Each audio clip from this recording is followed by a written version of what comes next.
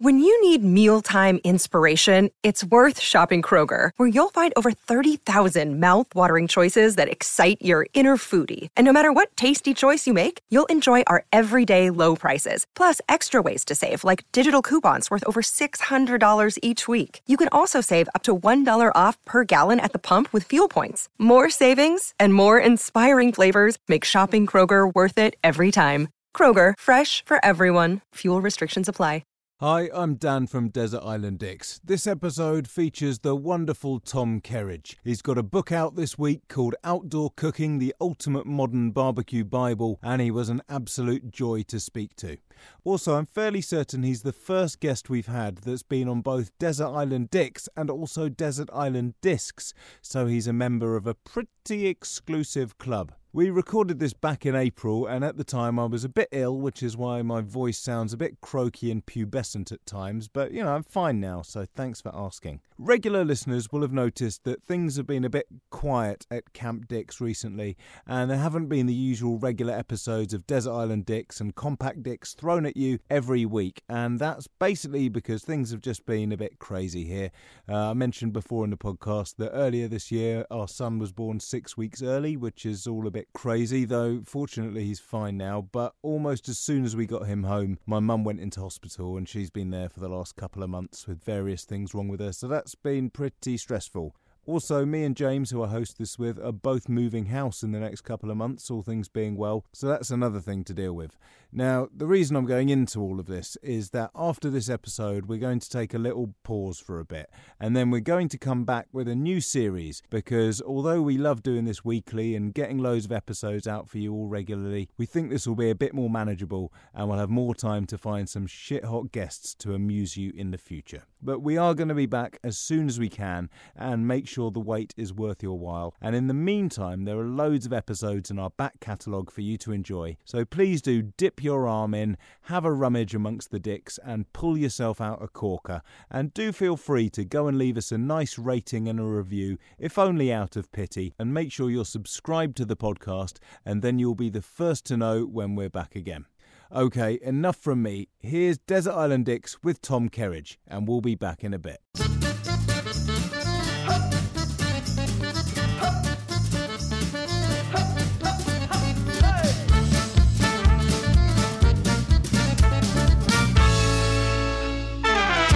Hi, I'm Dan Benedictus, and welcome to Desert Island Dicks, the show that sees you marooned on a desert island after a plane crash with the worst people and worst things imaginable. Who they are and why they're a dick is up to our guest, and here to share their Desert Island Dicks with us today is chef, restaurateur, and he's also got a new book out, Tom Kerridge. How are you doing? I'm very well, thank you, my friend. I'm looking forward to being marooned on an island, or maybe I'm not. I'm not quite sure which one. Well, I mean, I guess how bad it is sort of depends on your choices that we're going to find out. So, yeah, it's up to you, I guess. But it may be quite ropey then. It may be quite ropey. Yeah, exactly. What sort of mood are you in today? How do we find you today? I'm good. I've got to be honest. I'm normally it doesn't fluctuate too much. It's fairly standardly. I would say pretty much sits around 85% positivity. Okay, yeah, because I mean, obviously we've not met before. The sort of the vibe we get from you, I've seen you on telly and things like that. Is you seem a very upbeat person. So was it difficult choosing a list of people and things that you hate? No. Quite simple. No, I mean, I'm always quite good at being up. I genuinely wake up in normally a good space pretty much every day. But I don't really dislike too many people. I like people, but there are certain people that there are certain traits about people. That's more like where I was looking with this, is traits about people that I'm not always biggest fans of. So and then you got to find someone that fits into that, and that was some of them were easier than others. Okay, well, I'm very interested to hear what we're going to get. So let's get straight into it. Who's going to be the first person joining you on the island today? Well, to be honest, it was politicians, right? And it's not that they're not important, and it's not that politics aren't important. I just get so fed up of talking and listening to sentences that go round and round in circles that have never answered a question. And it drives me absolutely nuts. And this isn't a political statement. It could be from any party, and it could be because they're all guilty of it. However, the one that I think is probably the worst, and it was a toss-up between Matt Hancock and Gavin Williamson, but I'm going to go with Gavin Williamson because he's just, I mean, it's almost toe-cringingly, curlingly, embarrassingly, the way that politicians behave or talk on... and it's been quite a weird thing during this pandemic, and the whole... Because all of our lives, comedians, chefs, restaurateurs, musicians, actors, just like everybody's life has suddenly become run by politicians. So all of a sudden, people whose jobs were kind of existing to how you run your life and how you make your life, but you're still making those decisions, you get on with it, and the decisions that politicians might make kind of half affect your life, and they do, and you vote for a particular reason in a particular way. But then all of a sudden, this pandemic has put politicians at the forefront of everybody's decision making about everybody's life, and it's kind of exposed them for how... I mean, how ultra pathetic a load of them are, how not straight talking, how not honest they are, how all over the place they are, and why they won't ever answer a straight question drives me absolutely nuts. Yeah, because I guess, as you say, like, you know, in a lot of life, when things are kind of just sort of ticking along, you know, there's always some kind of crisis, but, you know, not on this scale. So it's quite easy to generally sort of bluff your way through stuff a lot of the time, and it's like, well, that'll just... it'll get sorted out later. Whereas now it's like you haven't got answers, and this is unprecedented. And now you do need to give a concrete answer and not just sit on the fence about stuff. 100%. It's like in a war or something. Well, that's it, exactly. And I think politicians have been just massively exposed because quite often you can go with, you know, we are looking for answers and honesty, and we're looking for straight talking decision making, and quite often it never happens. And I don't envy any of them. Like, you know, I don't envy this government in any way in terms of what they've had to face this year. Like, you know, in terms of their decision making. But and you hear it said so many times that you know, it's been very, very difficult for this government and everyone around. Yeah, but that still doesn't excuse them being rubbish at their job, does it? Do you know what I mean? You could still be... I know it's a really difficult thing, but if you're rubbish at your job, but now we've just found rubbish people in charge of things where we need really good people, we need solid decision makers, and, you know, to oversee... And I've picked on Gavin Williamson just solely because, you know, the way that I think the education system has been dealt with, it's not the health thing, because you could always pick on that, and Matt Hancock has had a very difficult... He's talking about people's lives, you know, we're talking about, you know...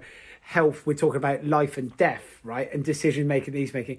Gavin Williamson is talking about, he's having to deal with students' GCSEs. He's talking about, you know, kids' education, and it just seems that he's got so much of it wrong. And then there's never been a straight talking answer to getting it right, or admitting that they've got it wrong. Those are the things that drive me absolutely nuts. So it could be a generalisation of any politician that doesn't answer questions in a straight and honest manner. Or I've just picked on Gavin Williamson because I just find him... I think he's probably the worst. Yeah, I mean, and as you say, stiff competition.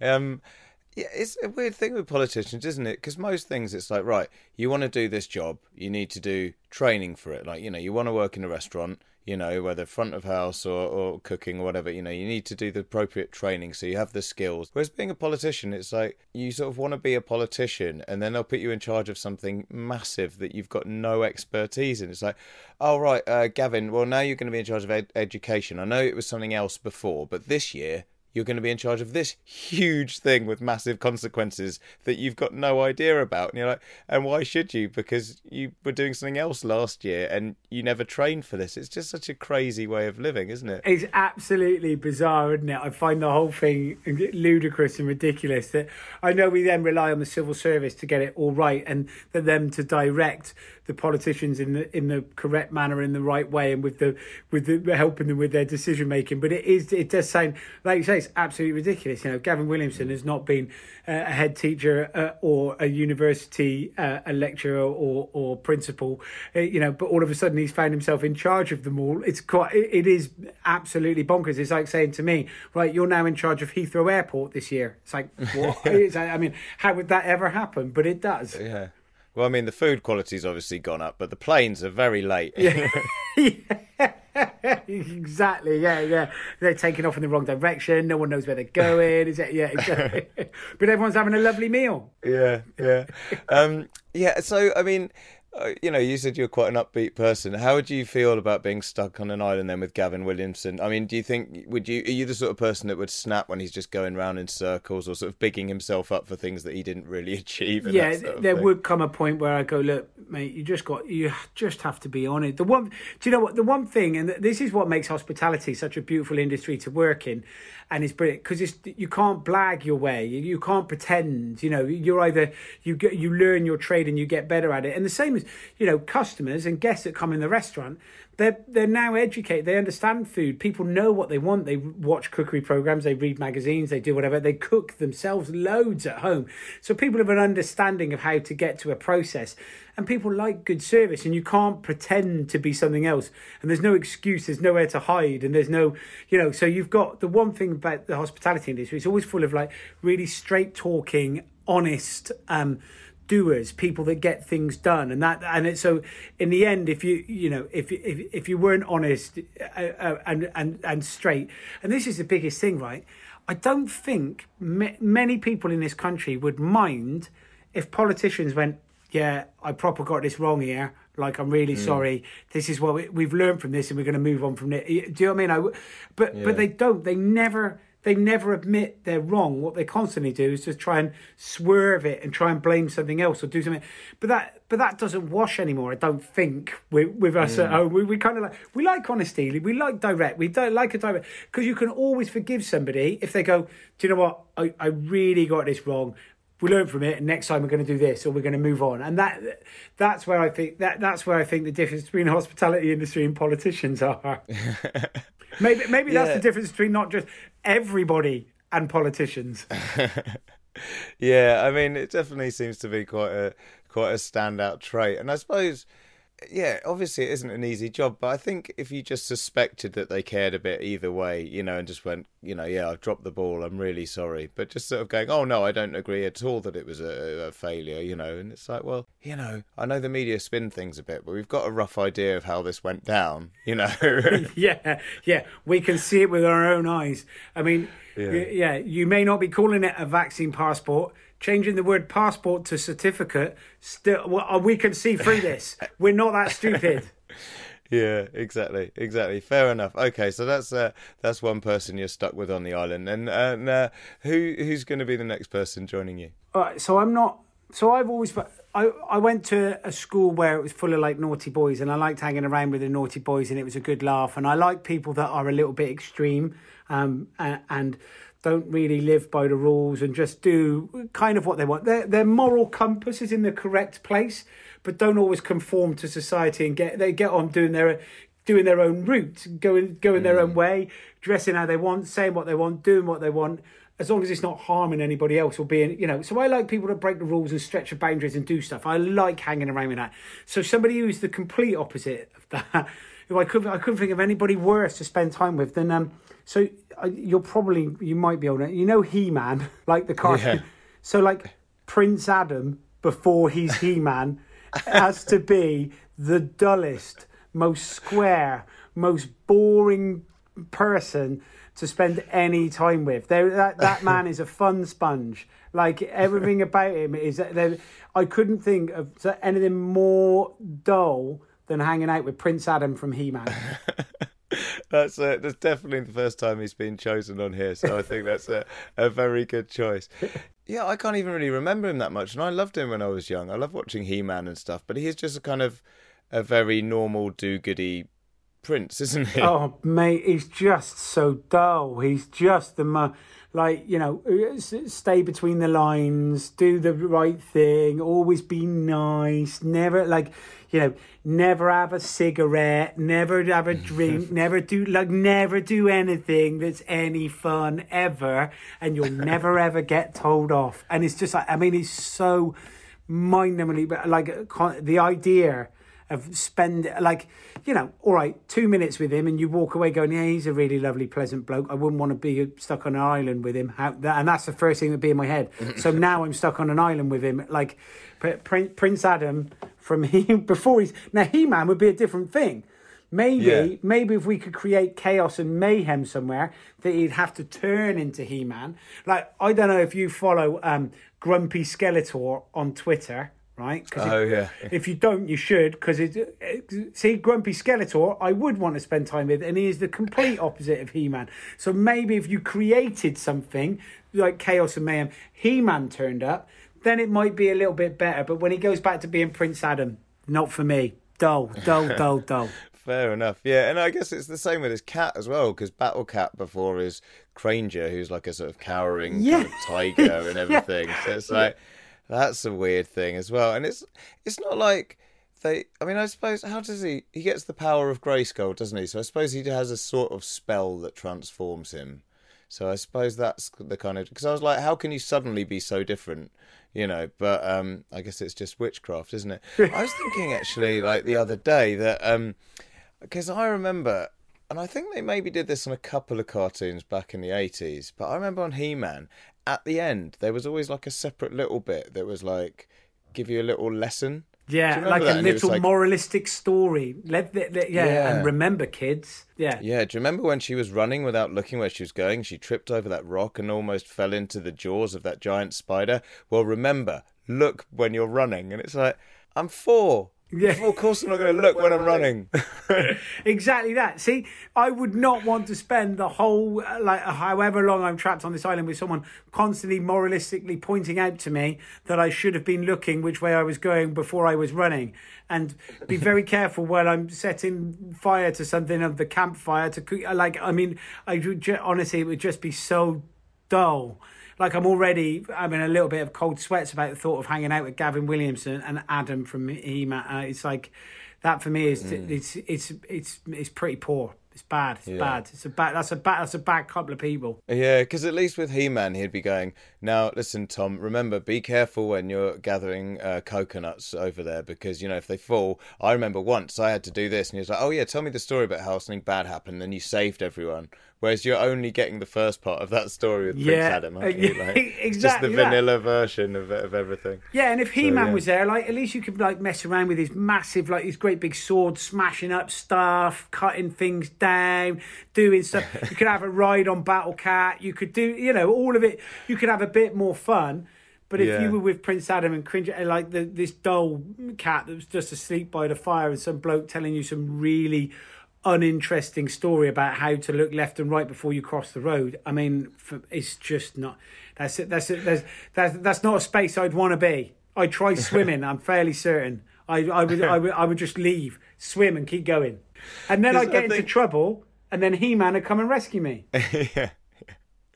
But I wonder if maybe he couldn't. I mean, because I guess, does he have to be at Grayskull to get the power of Grayskull? Can he just get it anywhere, or does he have to be sort of in the right sort of area? Yeah, I don't think he needs to be in the right postcode, or it doesn't quite work. Yeah, he has to be like in zones 1 and 2 in London, otherwise it doesn't reach that far. Yeah, like a bad Wi-Fi signal or something.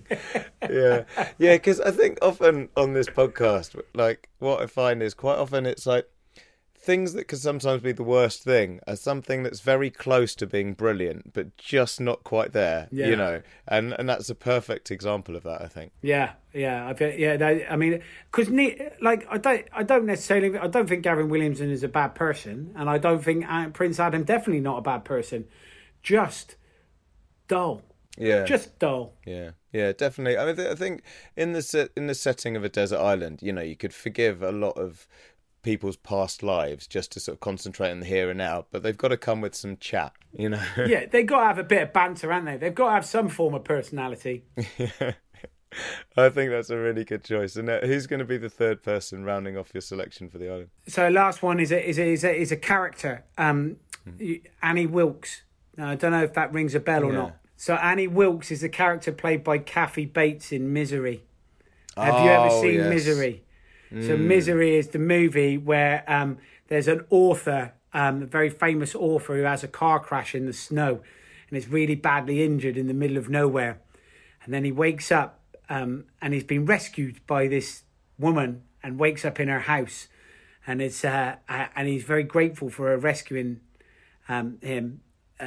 But he finds that he's badly injured and he's beginning to heal. But she's actually like a mentally crazed super fan that is hugely obsessed, that would have a massive amount of restraining orders out on him and all sorts. And so she then is obsessed by him and the books that he writes and does not let him escape or leave the room or the house that they're in, to the point where there's a bit where she puts a big block between his legs and snaps his ankles with a mallet where he tries getting it. Like, it's properly like full on psycho lunacy. And so someone who's a slightly obsessive or massively over obsessive crazed super fan that would be prepared to smash your ankles with sledgehammers is someone who I would not want to be trapped on an island with, unless of course she was a massive super fan of Prince Adam.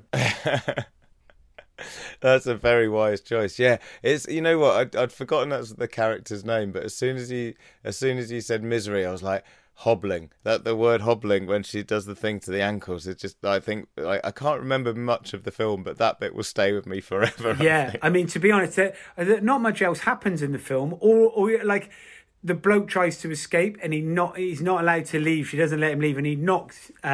She's got all these like weird little trinkets in the house, and he knocks, I think it's like a little porcelain penguin figure over, and then he picks it up and he puts it back, but it's facing the wrong way. So then you go, oh no, she's going to know that it's facing the other way. And then he gets back in his room and you know that's the point that you think, oh, she knows. And that's the point where she goes to smash his legs so that she knows he can't escape. She just doesn't want him to escape or leave ever.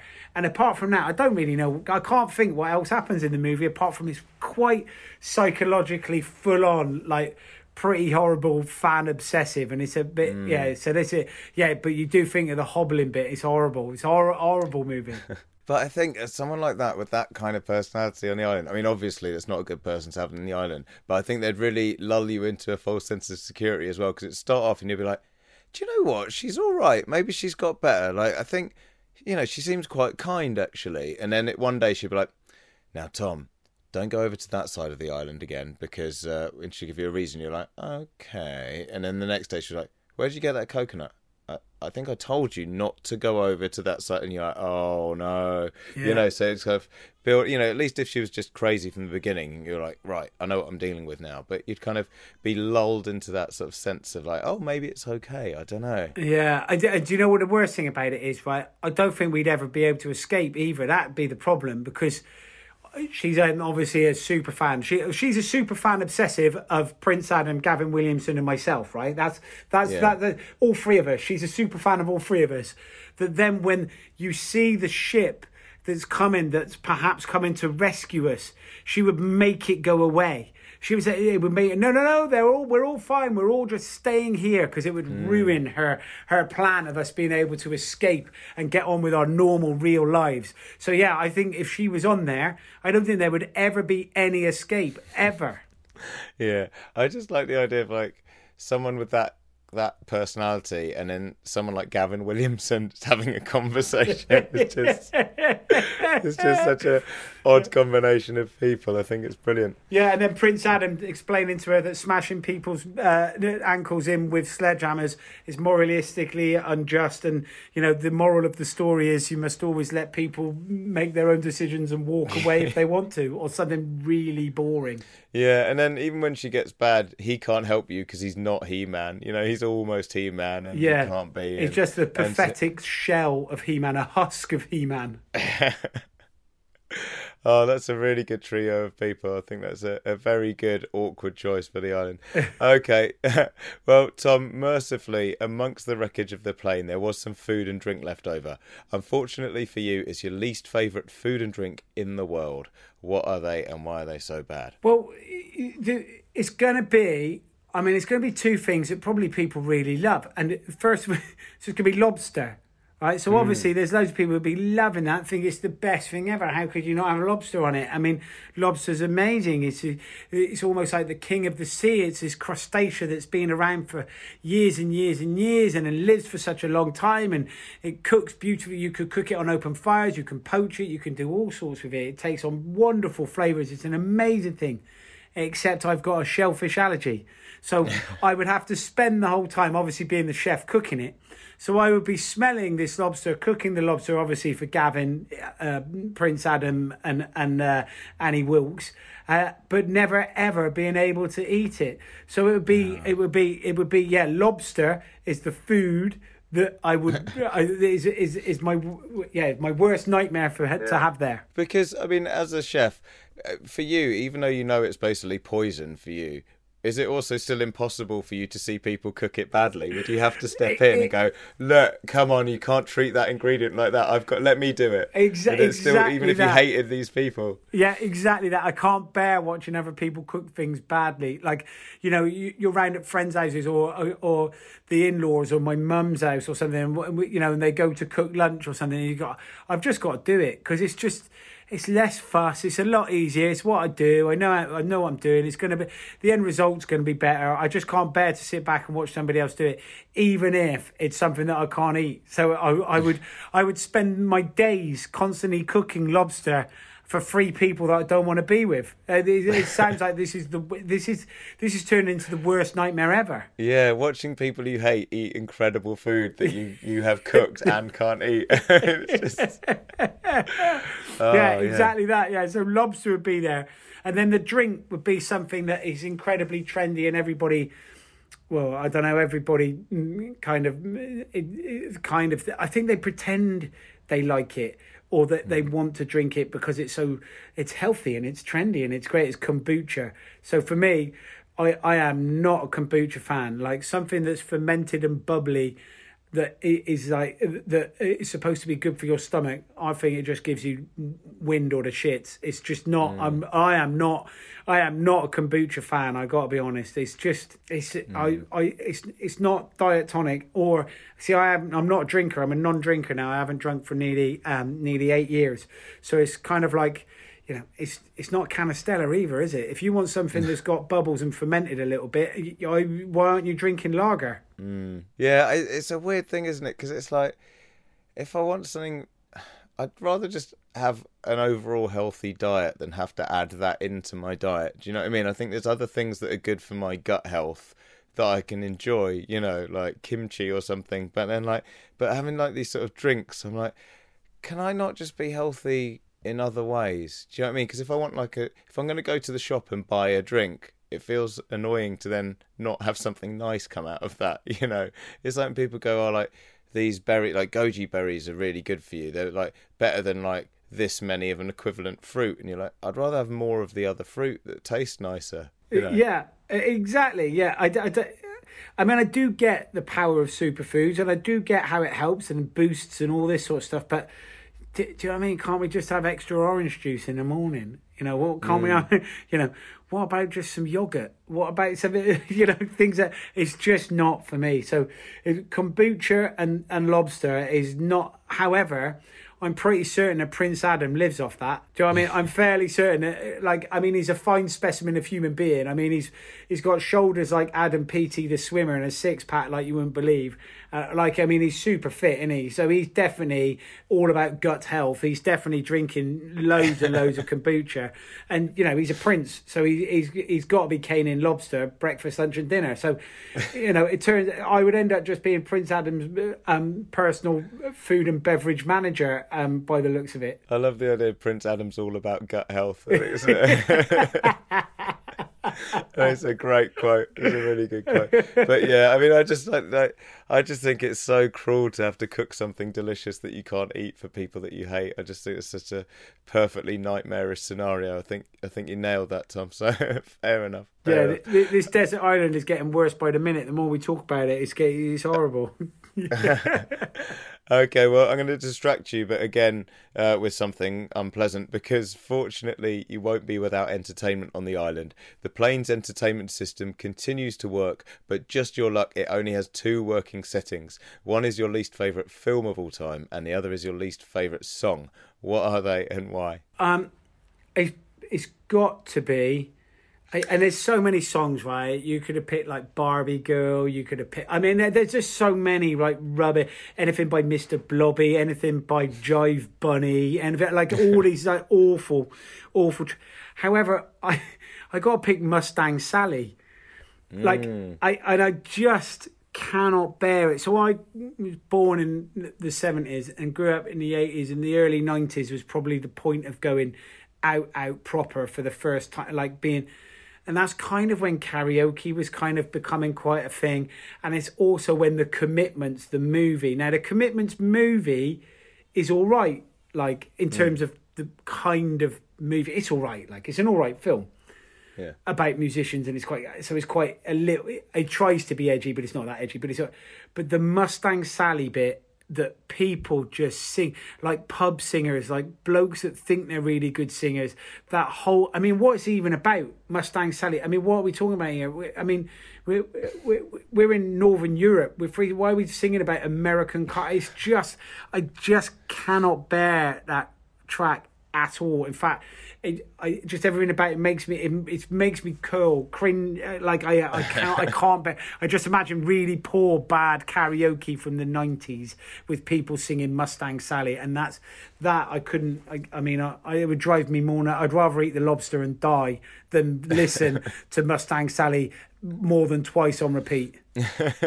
You make a good case for it, definitely. I think, yeah, it's that sort of thing, like, as you say, like someone at a karaoke doing it badly, and you know outside they've got like a bit of a ropey muscle car that they've imported and they won't stop going on about, even though they live somewhere with really small roads and it doesn't make any sense. Yeah. You go back and to they their probably house still live at their mum's. Yeah, but in their bedroom they've got like some, like, you know, cow horns hung up or something. You know, like... Yeah, and CB radio. Yeah, with a nice call sign. Oh, you know, call me Tex. Like, no. Yeah. I'm called Jonathan. Yeah. Exactly that. Yeah, exactly that. That kind of, that false pretendhood of it all. I can't bet. And it's just that track is just, I just find it, I can't bear it. I just can't bear it. Because there's some other good songs in that sort of soundtrack, aren't there? Like, it's quite sort of, you know, it's good, like some good soul and stuff like that. But yeah, that really sort of snuck in there, didn't it? It is. Yeah, no, there is some brilliant kind of soul music. It's like, it is not a bad film with some good tracks. There's just something about that track, everything about it, I just cannot, I can't bear it.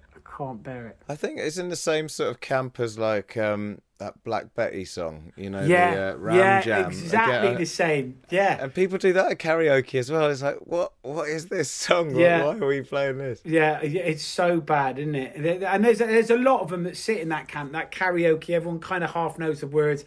They want to be involved in it. It makes them all of a sudden feel that they're really cool musicians and they're singers because they know a few of the words. It's just, I hate it. I can't bear it at all. I think this might be the one that I've seen you like get the most angry about. I think so. Yeah, it drives me nuts. That. Yeah, it definitely conjures up a certain kind of person who I think, in their own right, could just be on the island as an annoying person. Yeah. So yeah. Do you know what would be the worst about it? Is if it was Gavin Williamson's favourite song, and he loves to sing it at karaoke. You could imagine that, though. He's the sort of person that you're like, oh, look, people might think I'm this straight-laced politician, but I've actually got a collection of over 5 pairs of cowboy boots at home. You know, and that's his thing. Yeah, although that is a vision that I'm not sure I'd want to see. I've got to be honest. And I do a really mean Mustang Sally sing-along. Right, yeah. Now this is getting a lot worse. This is getting a lot worse. Okay, what would your film choice be then? It's a genre, right? Okay. So, I mean, you could pick any one of them, and it's musicals. I mean, yeah. Now I get movies, and I love them. I love watching films; they're brilliant, and I quite like going to the theatre. I never quite 100% get into it. Weirdly, I find theatre just a little bit everything's a bit over acted. It's a bit over because you've got to reach the back of the auditorium and you've got to I get it, but I like being in theatres. I like going to watch stand-up comedy, or I like going to watch live music, and I love all of that sort of stuff, but I don't like I'm a huge supporter of the arts, but musicals I just don't get, right? Because there is that bit between you're telling a story, right? So act the story, tell the story, be the film, do what. Why are you singing me a story? Like I'm 47. I don't need a lullaby. I just why are you singing this? I just don't get it. So the movie could be Grease, it could be Les Mis. This isn't my world. This isn't one that I appreciate that these guys have trained very hard. They're incredible singers. It's amazing. But you're singing me a story. I'm out. Sorry, I'm out. Yeah, because it's sort of theatre for people who don't like theatre, and music for people who probably don't like music that much. I don't know. It's like there's a real style of musical singing that is different to. It's like technically, I get that you've got a strong voice and you're in tune, but there's something about it that I can't put my finger on. It's really like you could sing any song in that style, and it's just like I just don't like. It's like a bit too loud and a bit too sort of something a bit brash about it. And yeah, it's just like any song that I love sung by someone who does musical theatre is just like, it's weird, isn't it? See, you could say that when you see things like, not that I'm its biggest fan or anything, but I have seen it a few times, things like The Voice or Britain's Got Talent or whatever else, when someone sings a song and they're really good. Like The Voice is a prime example. You've got people that sing songs and they're great. And then you have someone from musical theatre who comes on there and sings what is essentially a well-known rock or pop song or something like that. And it suddenly takes it into this weird space, doesn't it? It makes it become a performance. I mean, it doesn't feel real anymore. I think that's what it is. I like realness. And the moment you're singing me a story, you're now out of character. You're not the actor or something. You're now no one in real life. I don't sing to my friends that I'm going to the petrol station to fill my car up, and whilst I'm there, I'll buy some pork scratchings. Do you know what I mean? Like, no one sings that in their life, do they? So you come out of character and you become this something else, and so I'm not really into musical theatre. Yeah, I tell you what's funny, like, because see, like, opera is, like the sort of high end of these things, and I've been to a couple of operas, like I went with my mum on her birthday once, and what I thought was funny is because it's all sort of generally in like a foreign language, they get away with loads, but then like they have like the subtitles sometimes, they have like a little screen above, and like there's this man just belting out this incredible voice, and it's really powerful. But there's loads of stuff that you don't realise until you like read it, that it's just setting the scene. And he's like belting out, and he's like, "Here in the square, it's a lovely day. Woman selling flowers. Over there's the baker. Hello to everyone." And it's just like mundane shit, but it's delivered in this like incredible, huge voice. And you're like, oh right, he's just talking about it's a nice day, and it's not even got to the bit about like, there is the woman who I love, and I must defy all others for her heart and all this. He's essentially reading a child's book in a foreign language, but singing it. That's essentially what's happening. It's like a child's reading book being sung at the best as he can in Italian. I mean, what is that about? I think it's a very good summary of it. Yeah, definitely. That's my heathen example of what opera is. Yeah, my understanding of opera is that someone essentially sings a child's reading book in a foreign language as loud as they can. Fair enough. Nice. Okay, so musicals are going on with you then. Fair play.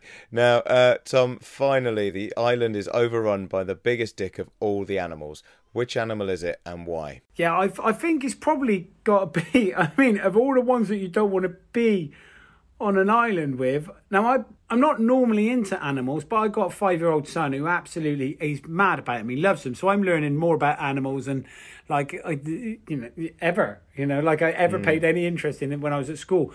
However, he's mad into anything carnivores. He's mad into anything that kills and eats. He's just all over it. He loves them. He loves watching that, not like cartoons of it, like the real stuff, like on YouTube, like animals eating stuff. I'm like, okay, all right, what is it? I mean, it's real life, is it? But the one that's like the most a hungry polar bear. I mean, that is someone who you do not want to spend time with. That is like, that is somebody who's, I mean, irrespective. I mean, they just. Your time on that island is not going to be there very long if you are sharing it with a hungry polar bear.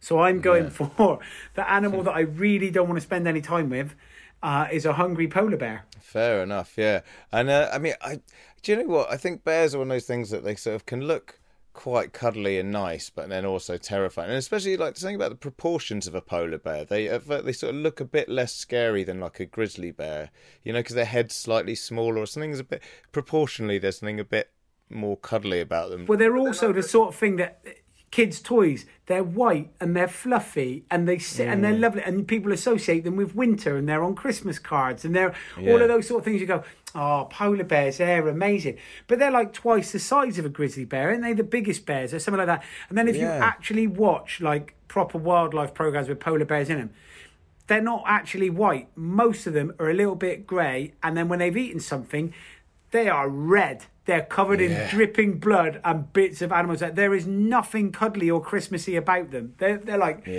vicious animals, predators that will tear you limb from limb. Yeah, and I heard this thing about, I don't know if it's all bears, but I heard this thing about bears that like most animals, like a tiger or something, will kill you and then eat you. A bear doesn't bother; it just starts eating. That makes it even worse. Like, they just go, okay. You.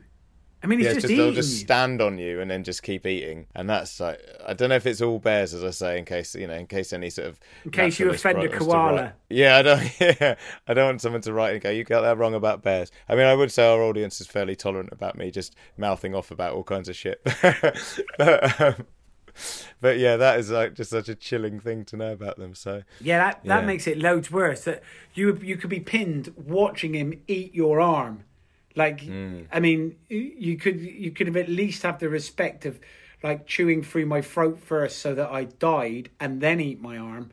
But no, you're like, you know, what happens if he likes feet first? What happens if he likes what happens if he likes white trainers and toes first? And then like you're proper done, aren't you? You're eating from the bottom up. I mean, that's even worse. It'd take ages. Well, I suppose maybe because, you know, people like the dark meat or the white meat on chicken. There's no reason that the polar bear doesn't have the same thing. Yeah, I got to be honest though, of all the delicacies that you're going to eat off my feet, and they're not my strongest point. I got to be honest. If you were going to eat anything first, I'd have gone for the arse. That's the one with the most meat on it, and also plenty of fat and padding. So if you're any polar bears out there that's going to get stuck on an island with me and you want to eat me, just eat me from the arse first, because that's the best meat.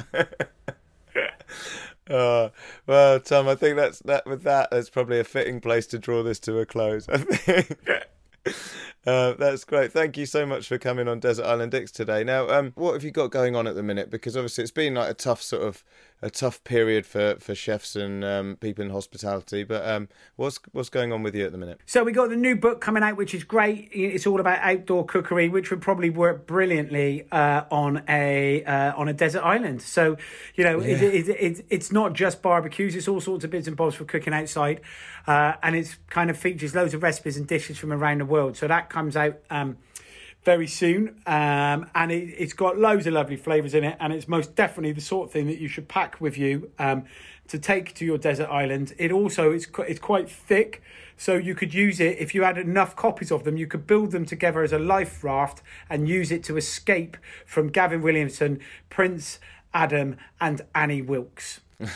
Perfect, brilliant. Well, like, if we didn't need any more encouragement to buy it, you've sold it beautifully. That's great. Well, thank you once again for coming on Desert Island Dicks. It's been an absolute pleasure, mate. Thank you. Dan, it's a pleasure, Chief. Thank you very much, mate.